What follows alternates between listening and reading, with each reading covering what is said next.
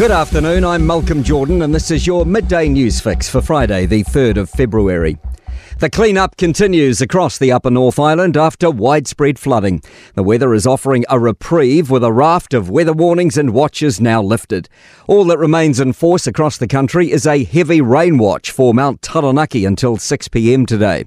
Auckland Emergency Management Duty Controller Rachel Kelleher says officials are working with the Defence Force on the clean-up in the region. This is a massive job. We have had flooding impacting properties almost across the full extent of the region, and to get round everywhere it's going to take us some time. There are 15 locations where people can take storm debris. More than 200 buildings have been red-stickered and more than 1,000 yellow-stickered. An orange heavy rain warning has been issued for Westland from midnight tomorrow.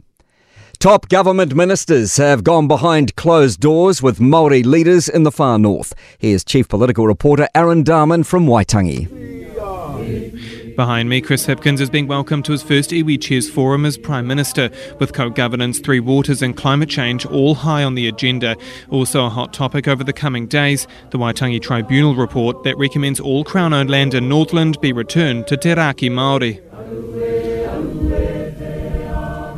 The 18-year-old charged with murder after allegedly stabbing a man while he walked his dog in Christchurch has pleaded not guilty. Bailey Maservi was charged with murder after Nigel Wilson was found with multiple stab wounds at Bexley Reserve in November last year. Wilson later died in hospital. Two women also appeared in court charged with being an accessory after the fact to murder. A 3-week trial has been set for August next year. One building industry expert predicts a tightening in the number of building consents issued. New Westpac figures show the building industry may be in for a rough landing. The report says construction demand will fall due to cheaper house prices and rising interest rates. The slowdown has already started with new Stats NZ figures showing building consent numbers fell by 7% in December last year. Naylor Love Chief Executive Rick Hurd says retail developers are sitting back and waiting for material costs to come down. An economic consultancy group says a recession is inevitable. That's despite Finance Minister Grant Robertson saying it isn't a foregone conclusion. Infometrics says while recent GDP growth was higher than expected, it probably won't continue as sectors like construction slow down. Chief forecaster Gareth Kiernan says it will also lead to job losses. Data we've had this week showed the unemployment rate edging up to 3.4%. We are expecting it to be pushing up around about 4.3% by the end of this year and then moving towards 5%.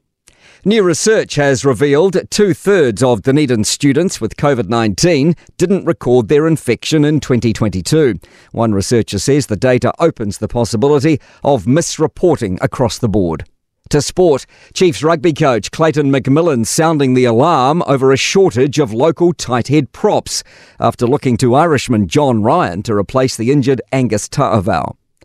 Poland intends to build a coalition of 40 countries over the next week to support a call to block Russian and Belarusian athletes from the 2024 Olympics while the war in Ukraine continues. Golfer Cameron Smith claims the sport's world ranking system is obsolete, given that points are currently not awarded to new live circuit events. I'm Malcolm Jordan, that's your latest news fix. We'll be back with the next update at 5 p.m. from the News Talk ZB Newsroom.